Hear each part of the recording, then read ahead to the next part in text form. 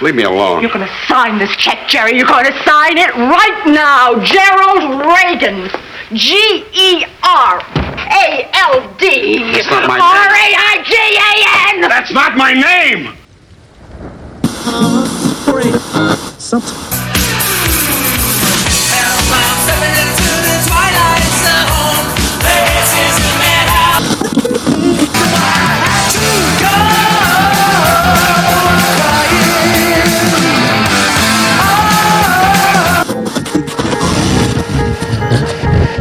Come on, we're gonna go for a joyride.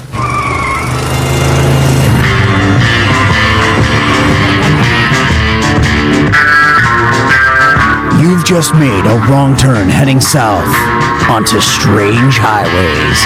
Enter Death's waiting room, if you dare.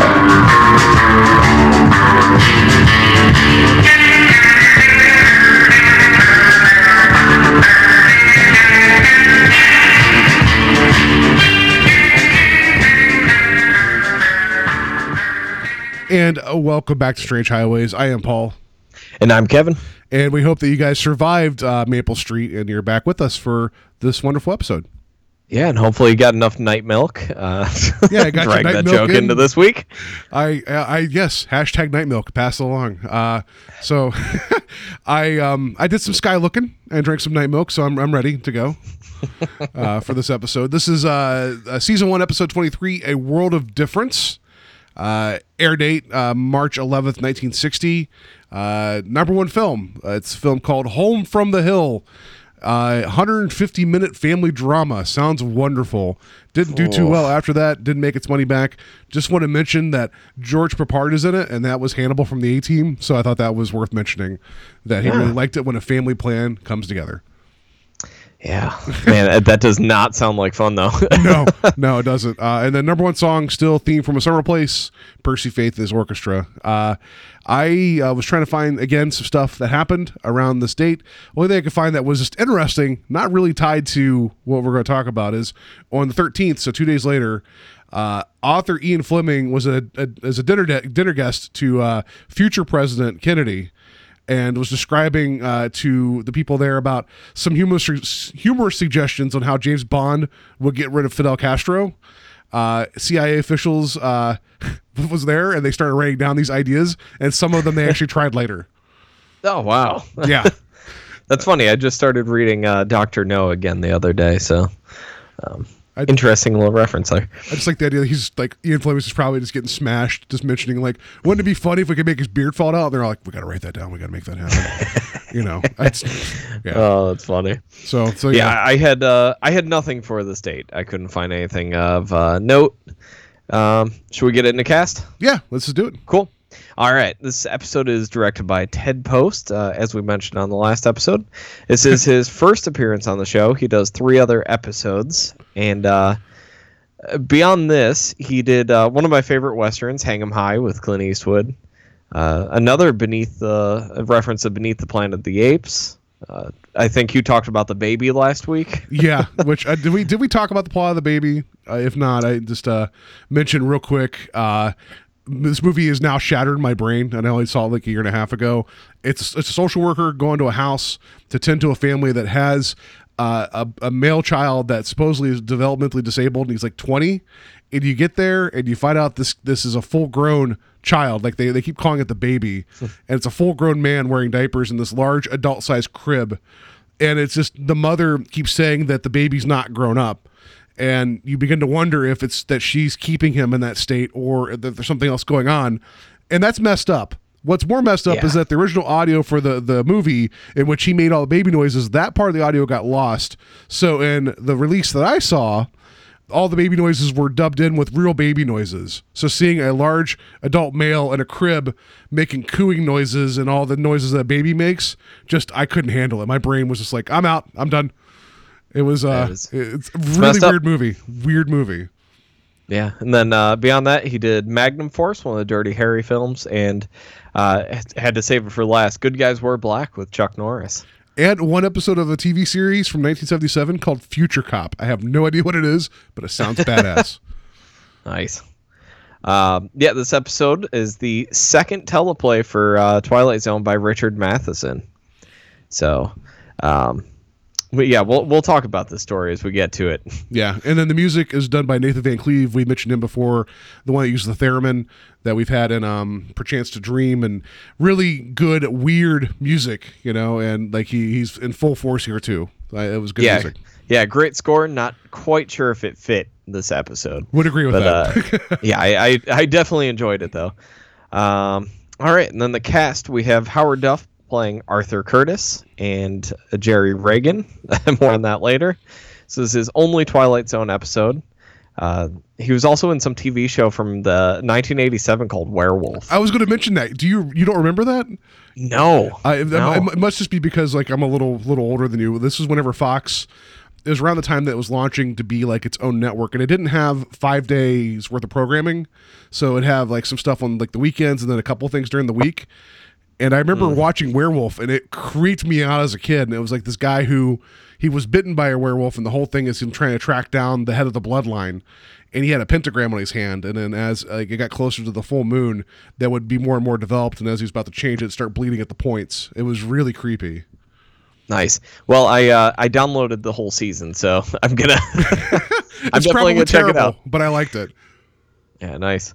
Then we have David White playing as Brinkley, who is in 2 episodes of Twilight Zone, and Mr. Tate on Bewitched. Yeah. Dick York's boss. And also he did his early work at the Cleveland Playhouse, I found out. And he was in one of the greatest movies of all time, Brewster's Millions. All right. Then we have Frank Maxwell as Marty Fisher. Only Twilight Zone. Wasn't really too familiar with anything else he did, unless you have anything. That was Marty Fisher, you said? Yeah, Frank Maxwell. Yeah, some of these people I was trying to go through and I couldn't find much. Only thing I got on here was two people I want to mention is Gail Kobe, who played Sally, first of 3 episodes on the Twilight Zone, and went on to become a producer of The People's Court. So she made her impact by producing that show, and I thought that was interesting. Yeah. And then lastly, the other one I'm going to talk about, Eileen Ryan, who plays Nora Reagan. Actually, Sean Penn's mother. Oh, that's right. Yeah, I saw that. Yeah. Yeah, so that's kind of crazy. Yeah. And spoiler, probably my favorite character in this episode.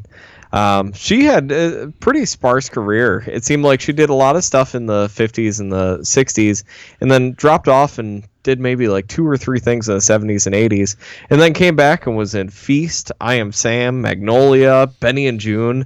Like, did all these great films in the 90s and 2000s.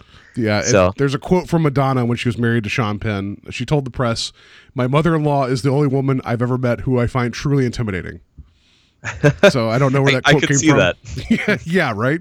You got to sign the check, Jerry. Performance. Got to sign that check. And the other person I want to mention real quick, his name's Robert McCord. I could not tell you who he is visually on the screen. He played one of the camera crew people on the set. Only reason I want to mention him is because he was in 32 episodes of The Twilight Zone, but always in the background and never credited with anything. So, like, he's our MVP. We just we don't know who he is. I'm gonna have to do some research on him. Yeah, that might be the takeaway for people listening to the show. We're gonna let them know who he is. And then they got to tell us which episode. Already forgot his name. Who is he? Robert McCord. You guys find every episode he's in. We'll give you a prize. I don't know what that is, but you got to identify him. It's like finding Waldo. You got to find Robert McCord in all 32 episodes of The Twilight Zone. That's a lot of work. But yeah, that's for a non-existent prize. That's a lot of work. Hey, if people want it, they can try. And my hat's off to you. You get my respect. That's the prize. My respect if you find all 32 Robert McCords in The Twilight Zone. Mm-hmm. All right, let's. You might lose my respect if you spent the time doing that, but. Well, just what you got to weigh it. Like, whose respect do you want more? Probably Kevin's. So you probably don't want. Yeah. Anyway. So all right, let's get this Erling. You're looking at a tableau of reality. Things of substance, of physical material. A desk, a window, a light. These things exist and have dimension. Now, this is Arthur Curtis, age 36, who also is real. He has flesh and blood, muscle and mind. But in just a moment, we will see how thin a line separates that which we assume to be real with that manufactured inside of a mind.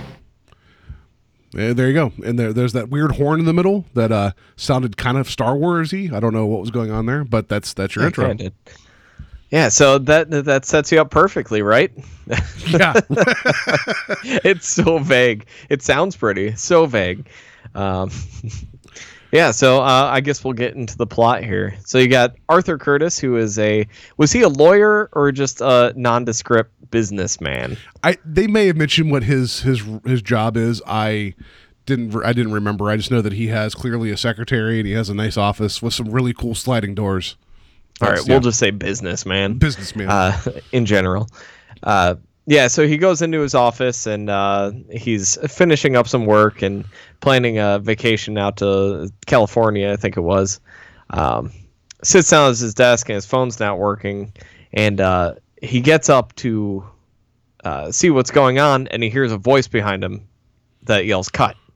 And he turns around and sees a whole crew, movie production crew behind him, waiting for him to do something. I don't know. There's like a good 30-second pause there.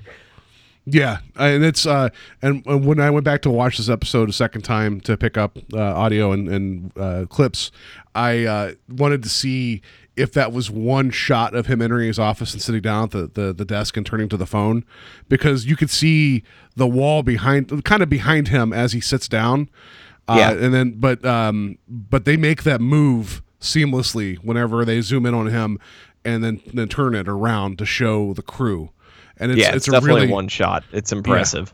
Yeah. It's slick, and it's like one of those things that like it happens so normally that I didn't think about it. I thought there was an edit in there, and there was not. So credit to Post for that.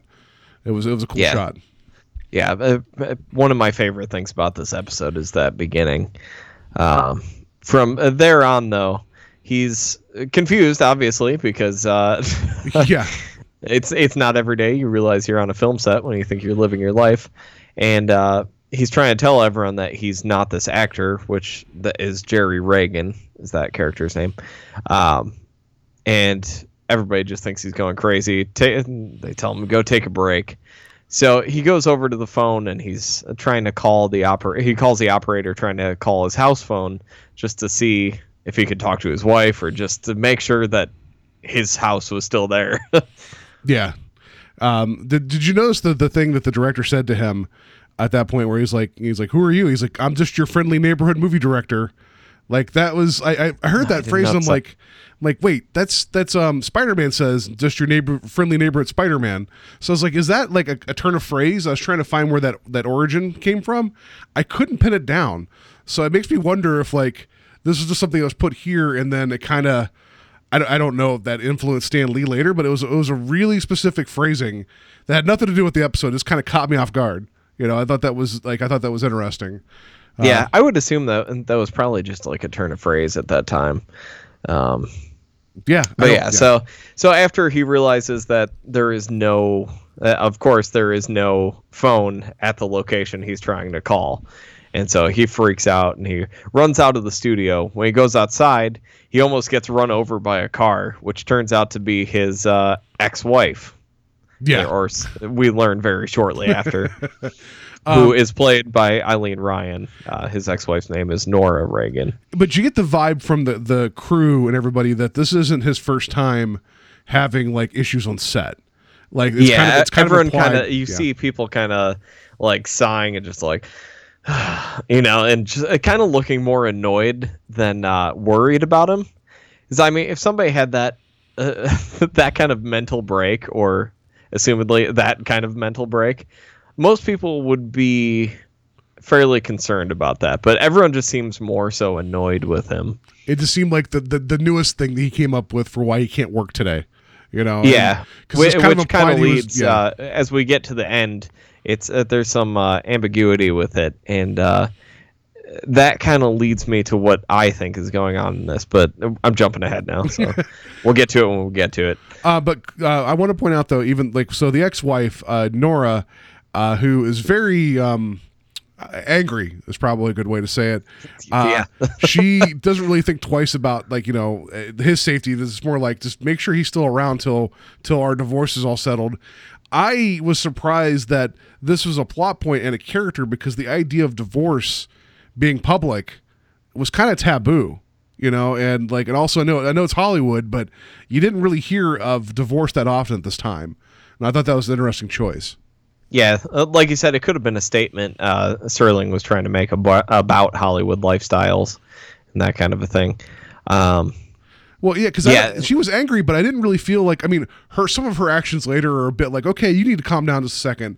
But if considering what she views of her ex-husband, I don't think she is out of place to be frustrated with him. So I just, as opposed to this, she could have been just the shrill. What did the one guy call her? Harpy. A harpy. Yeah, David Brinkley called her a harpy. I don't know if that's necessarily the correct characterization of her. I know she wanted money, but I think it was more like she wanted her life. And we don't get enough to really make an assumption. That's true. Whether or not what kind of human being she is, So, but I did enjoy her character because the main crux of this episode is him trying to convince people that he is Arthur Curtis, and it's one of those episodes again where that is the point. And they're going to drive it home in every scene. That's the main concern. But I enjoyed that they put a character like Nora in there because it added just like a little bit more conflict to something that was ultimately pretty simple. Yeah, I agree with that. And kind of like a sense of urgency because, she is kind of grating at certain points, just yelling at him and trying to get him to sign checks and stuff. And it does kind of make you nervous. Like I was physically kind of almost annoyed, but just frustrated with it. And it just added a little bit more conflict, like I said, to this episode. Well, I just like that she, whenever he's trying to tell her, I'm not Jerry, I'm Arthur. And then he's like, I'm borrowing your car and show you I live at this house. It's like, you can tell she's annoyed, but she's just like, okay, I'm waiting for him to be done with this game. She never really blinked. I'll play along until you're done. Yeah. Yeah. So then they go to his address, and here we go. Yeah. And he sees a little girl in the front yard that's supposed to be his daughter, and he goes up to try to talk to her, and then the little girl has a freak out. And because you shook her by both shoulders. Yeah, that would do it. And then realizing that she didn't know who he was, and then the lady comes out that it basically is like, what's going on, and they just drive off. And the little girl has one of the worst lines delivered in a long time for me. Just pay attention to the episode; you're going to hear it. But he starts to realize that, hey, nothing where I think I'm supposed to be living, that's not there. My family's not there. And then he's starting to crack up more about what he thinks is reality versus what everybody's telling him is reality. Yeah. So from then on, we go back to what would be Jerry's house, not Arthur's. Hopefully, this isn't way too confusing going through this. This is one where I think you definitely have to watch the episode first before listening to this. Yeah. So they go back to Jerry's house and they meet up with, I thought when they said they were going to have to call Brinkley, it was the producer of the movie that he was supposedly working on. Yeah. But I think it was supposed to be his agent.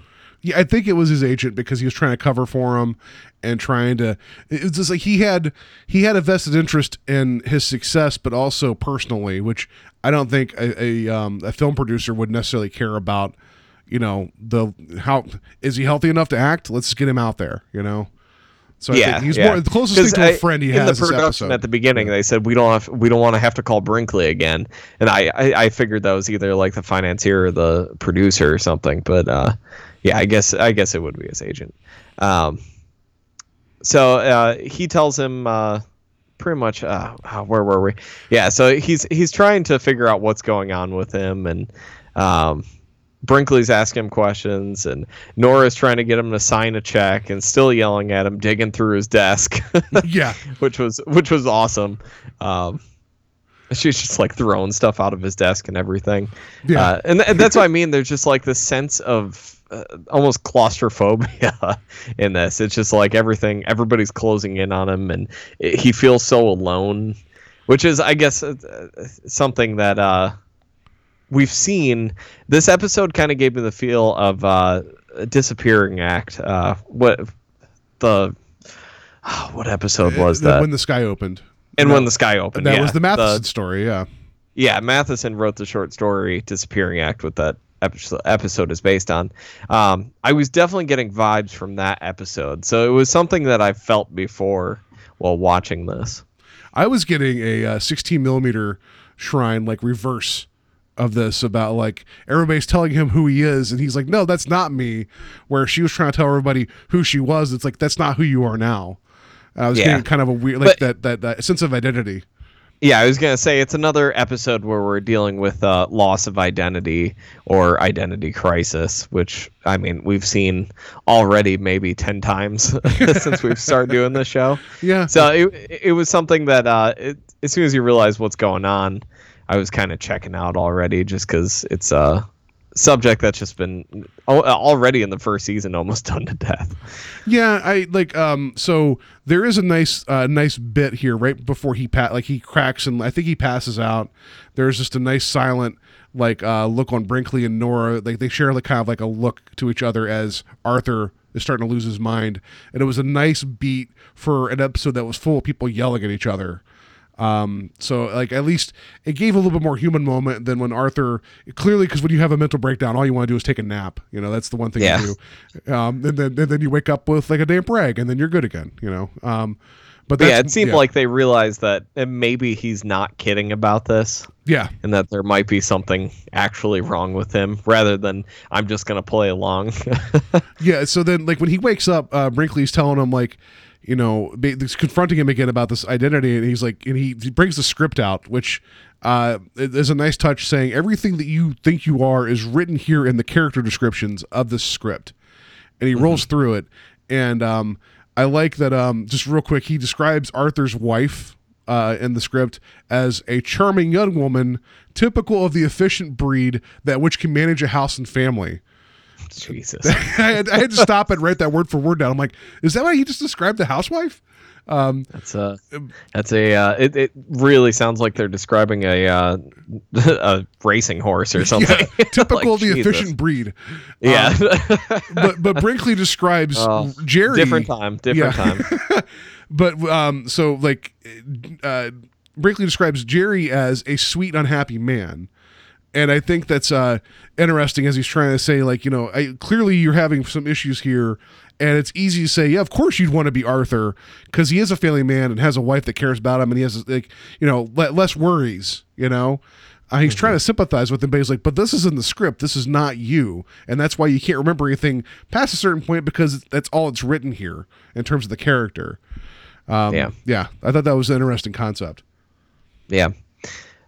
So he finds out that he was he says don't bother going back to the production because the film is being canceled, and he realizes that he needs to get back to the set before they tear it down, because that might be his only chance to really be Arthur Curtis again.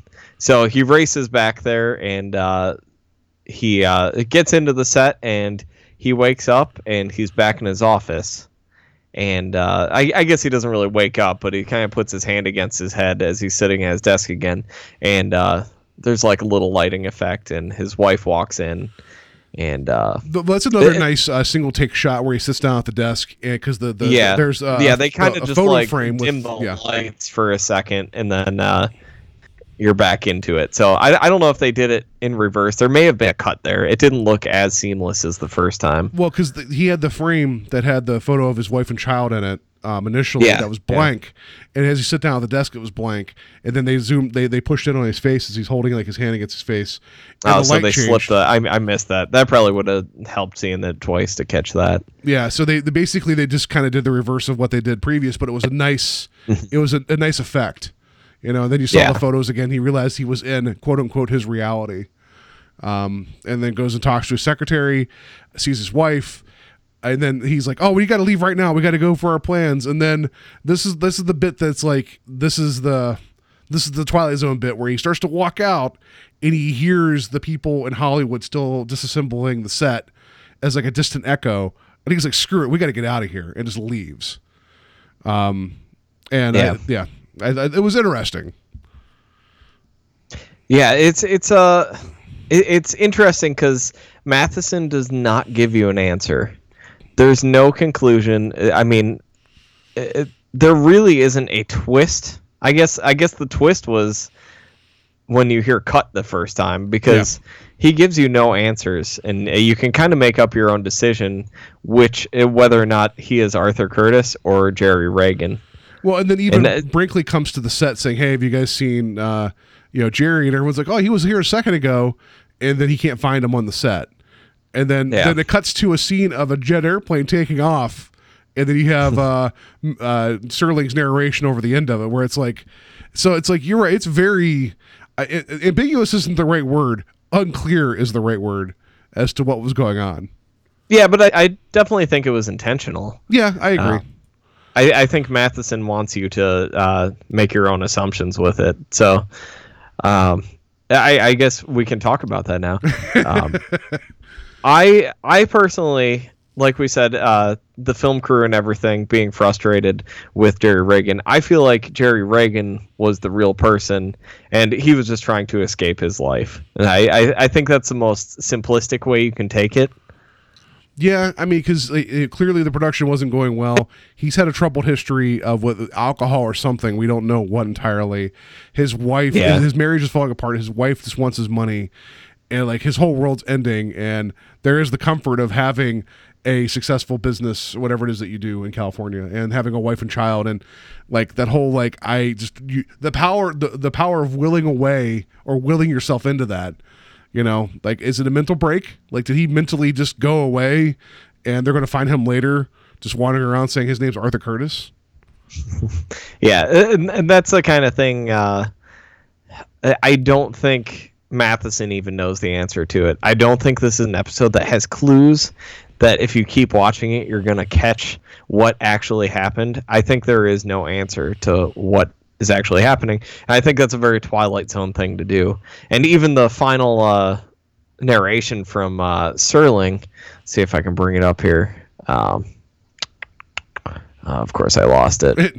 Yeah, take the case of Arthur Curtis, age 36. His departure was along a highway with an exit sign that reads, "This way to escape. Arthur Curtis, en route to the Twilight Zone."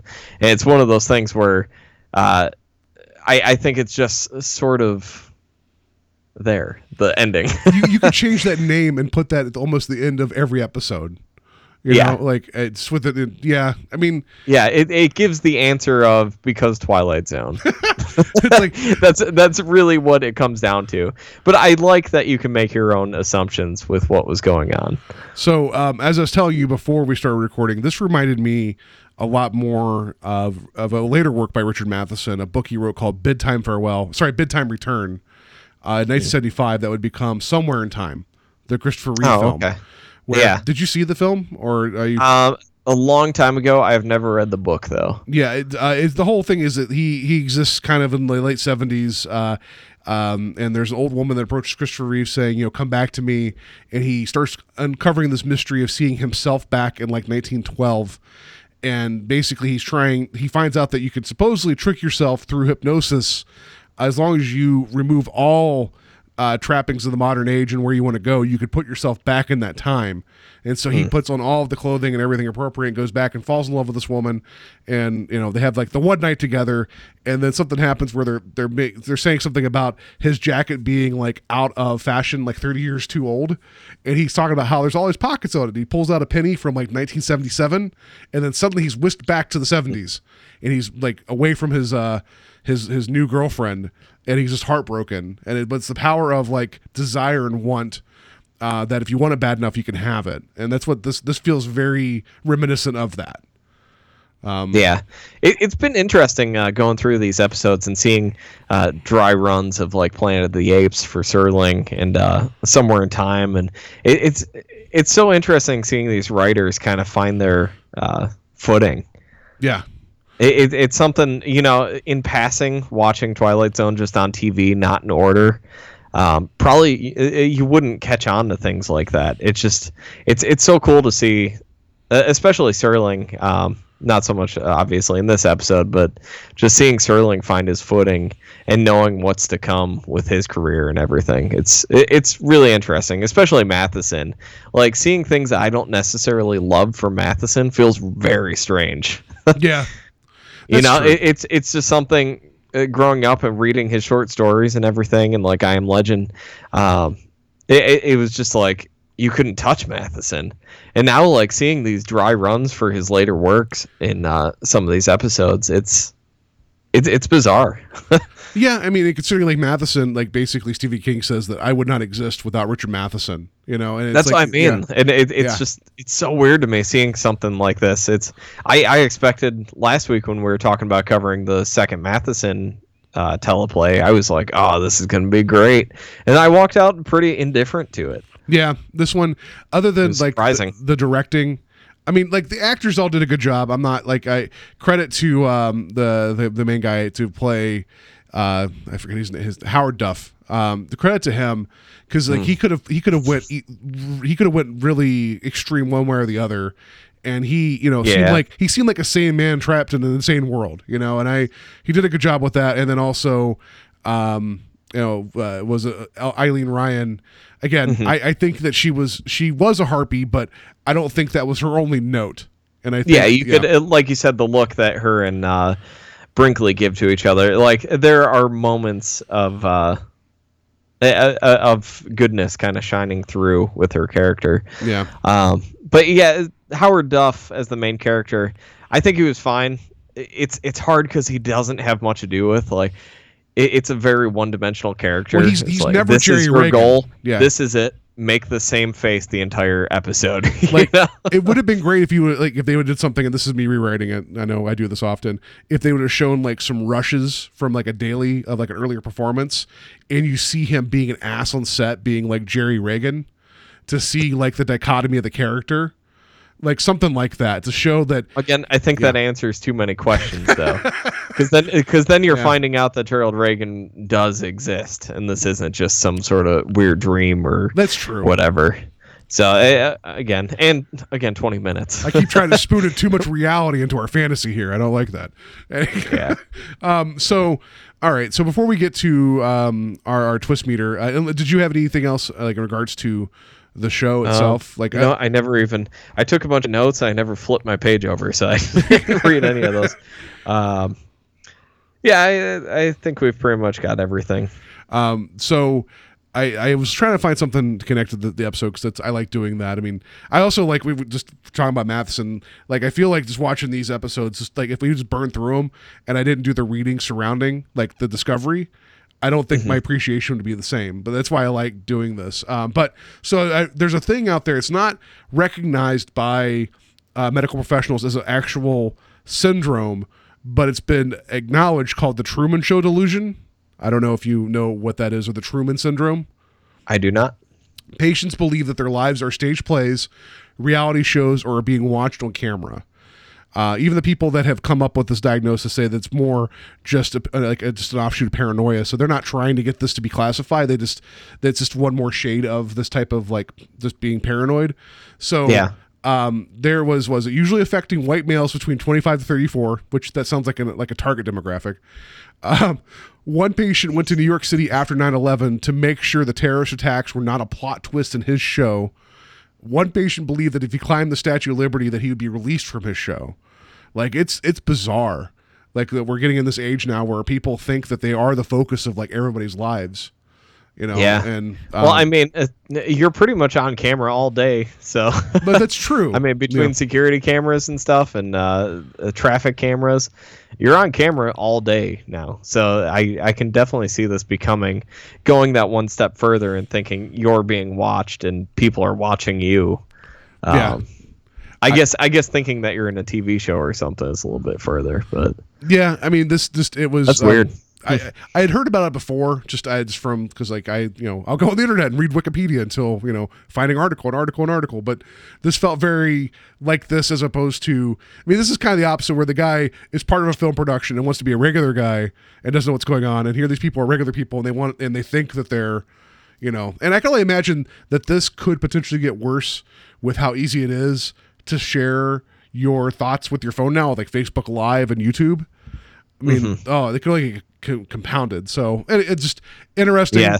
It yeah. it definitely seems like some sort of syndrome that would be enhanced with technology changing so rapidly right now. Yeah. So that's very interesting. And it said I just looked it up just so I could see.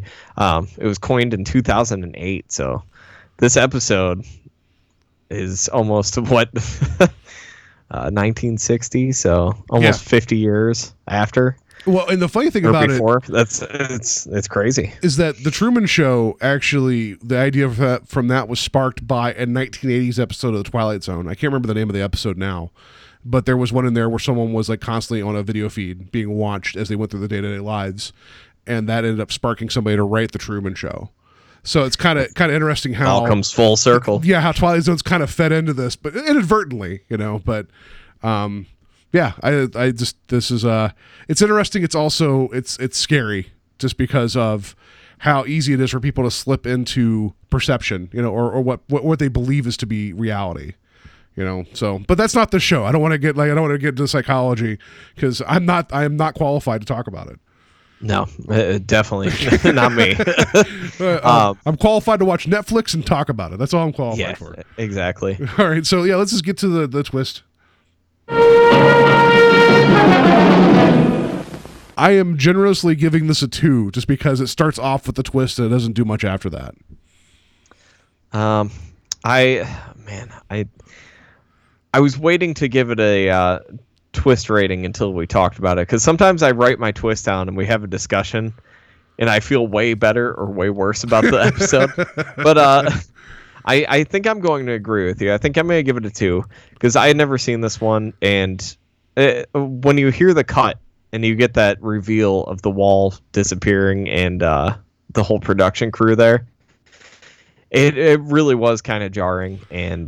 But from that point on, nothing really got to me. No. So yeah, I'll just give it a 2. Like you said, it's pretty generous, but it's unfortunate because when you read, like when you flip through Netflix and look at like the show descriptions, episode descriptions, it gives away like the crux of the episode in the sense of what Jerry's struggle is. And it's impossible not to. Yeah, and it's revealed in the first 30 seconds. So that's true, but I mean, I kind of wish I would have went into this one completely blind, because at least then that'd have been like, oh, that's neat, as opposed to I already know this guy thinks he's 2 people. Or yeah, I usually with try not to read any of those synopsises or look into things. Next week's episode is written by Charles Beaumont, so I always try and dig ahead a few episodes to see if I need to be hunting down any short stories or anything. Mm-hmm. So that's about the extent of my knowledge if it's something I haven't heard of going into them. So definitely benefits from going in blind on this one. So hopefully you watch this before listening to our episode, because everything is ruined and you're really not going to like this one. It's true. So yeah, interesting idea. I don't know what else you could have done with it in 20 minutes. It's like I said, I was just kind of, it was just there for me. Like, I didn't hate it. The episode went by fast. It wasn't like I was sitting there like looking at the clock the whole time, but it's things we've seen already in the show. The visual flair, other than a few moments, wasn't really there for me, and that's a big thing for me. Well, the showing of the crew working with the contrast of all the equipment and all the people, that felt really that felt more organic than a lot of the sets that they use for the TV show, because they're set, right? So and then a lot of the stuff in the back, like when they're walking behind the scenes, like clearly that hopefully that wasn't a soundstage where it's like, shit, we got a soundstage, let's just shoot behind it. You know, and that felt very lived in, and I liked that. That felt very that's what I mean, that part, and that's really it as far as visual. It was the whole first 5 minutes in the studio and in his office. But yeah, it was just, the episode was okay. Yeah, didn't love it, didn't hate it. Yeah, sometimes I'll change my viewpoint a little bit going back a second time. This one just kind of still felt flat. Like, you know, other than checking for the camera cuts, which I'm a nerd for that. Like, if you could pull all that off in camera, that is just, I mean, I don't know why Yeah, people, I went back and rewatched the first one. I didn't go back and see how they did that second one. That's why I missed the photo frame thing. Yeah, and having something that's like 57 years old doing things then that people don't think to do now, I don't understand that, where it's like, just plan it out. You'll have a way more dynamic shot. These guys did it on black and white television, Well, if people do, you just got to find them. If you get a chance to go see La La Land, all the musical pieces were all done in one shot, and it is mind-blowing. That sounds awesome. Yeah, it's really impressive. It's just on a production level, it's kind of overwhelming. That was the other thing I was going to ask you, actually. When he's in the office and he's trying to rush his wife out, does his chair disappear? Oh, I didn't even notice to look for that. I rewound, and it was kind of unclear whether or not, because he turns and looks at his desk and he kind of gets a little bit more frantic about leaving his office. And I'm thinking his chair disappeared. Man, that would be like a Philip K. Dick type move, to have like seeing the reality start to kind of go away around you as you're trying to get out of there. That would be, yeah. Yeah, so that might be something on a second watch. All right. And I could see myself liking this episode a little bit more on a second watch. There was the sound cue of hearing the crew say, "All right, guys, we got to keep working." And this was before that, because I think he turned around, looked at something, and it was a shot of just an empty wall behind his desk. Huh. And I think his chair was gone. I think you're right. And then right. as he's walking out, he starts hearing the voices, and they go even faster after that. So if that is the case, I do really like that too. Yeah, if that is the case, then I give the ending a little bit more weight. You think I would have picked up on that, because I usually go through shot by shot to find interesting things to put on the Facebook page. And yeah, that one slipped right by me. I'll have to go back and check that out. That's cool. Yeah, that's why I was hoping you would be able to answer that for me, because I was kind of unclear if that actually happened but I stopped it and rewound it, and I still couldn't tell what they were trying to show with this one shot. And then I realized it was his desk, and I think it was the chair was gone. So well, there you go. I think they're tearing down the set around him. You guys got to watch the episode again and then see what happened. I like that. So, all right. I think that's going to wrap up our talk about this episode. Yep. Kevin, how can people get a hold of us? You can find us on Facebook, Strange Highways Podcast. Join in the discussion in there. Paul's always doing great stuff, pulling some great images out of the episode, and way more witty than I am on there. So I'm glad you're in charge of that. And then if you want to email us at strangehighwayspodcast@gmail.com, you can leave us voicemails, emails. We'll check them out, read them on the show. Let us know what you're thinking of the show. Let us know what you think of the actual Twilight Zone episodes. And then you can subscribe to us on iTunes, Stitcher, and Google Play Music now. Yes. And if you want to leave us a review, it would definitely help out. That would be amazing. You'd be like, listen, I'll give you guys 5 stars, but a twist of 2. I don't know what that means. So teasing next episode, because I did watch it already, not to ruin anything. I was just trying to work ahead a little bit. Speaking of things that old shows do that we don't do now, that will be an interesting discussion, because there's something that happens in that episode that you can't do now. And I'm talking from a technical standpoint, just because it doesn't make sense. But it was really, really cool how they did it. So that's I'm my tease. excited. It's written by Charles Beaumont, so I've become a big fan of him going through these and digging into some of his work outside of the Twilight Zone. So I'm looking forward to it. It's called Long Live Walter Jameson. Yes, and so yeah, that will be next time. Until then, be safe. I don't know, if you end up being in a movie, just make sure that your life's good before you go rushing back to the life you have. I mean, you got to weigh your options, I'd be like, what's going on now? Like, do I have money? I don't know. Do I have a cool car? Maybe I should stay here. That's what I was gonna say. Pick a better script to get lost in, rather than just a businessman going on vacation. Yeah, like what was? I mean, what was the movie about? Like, just I guess he's just happy to go see his daughter's birthday party or something. Well, who knows what would have happened in San Francisco? That's true. This movie was much like the #1 film at the time, Home from the Hill. 150-minute family drama is probably what it was. There you go. Yeah. All right, we'll see you next week. All right, see you guys.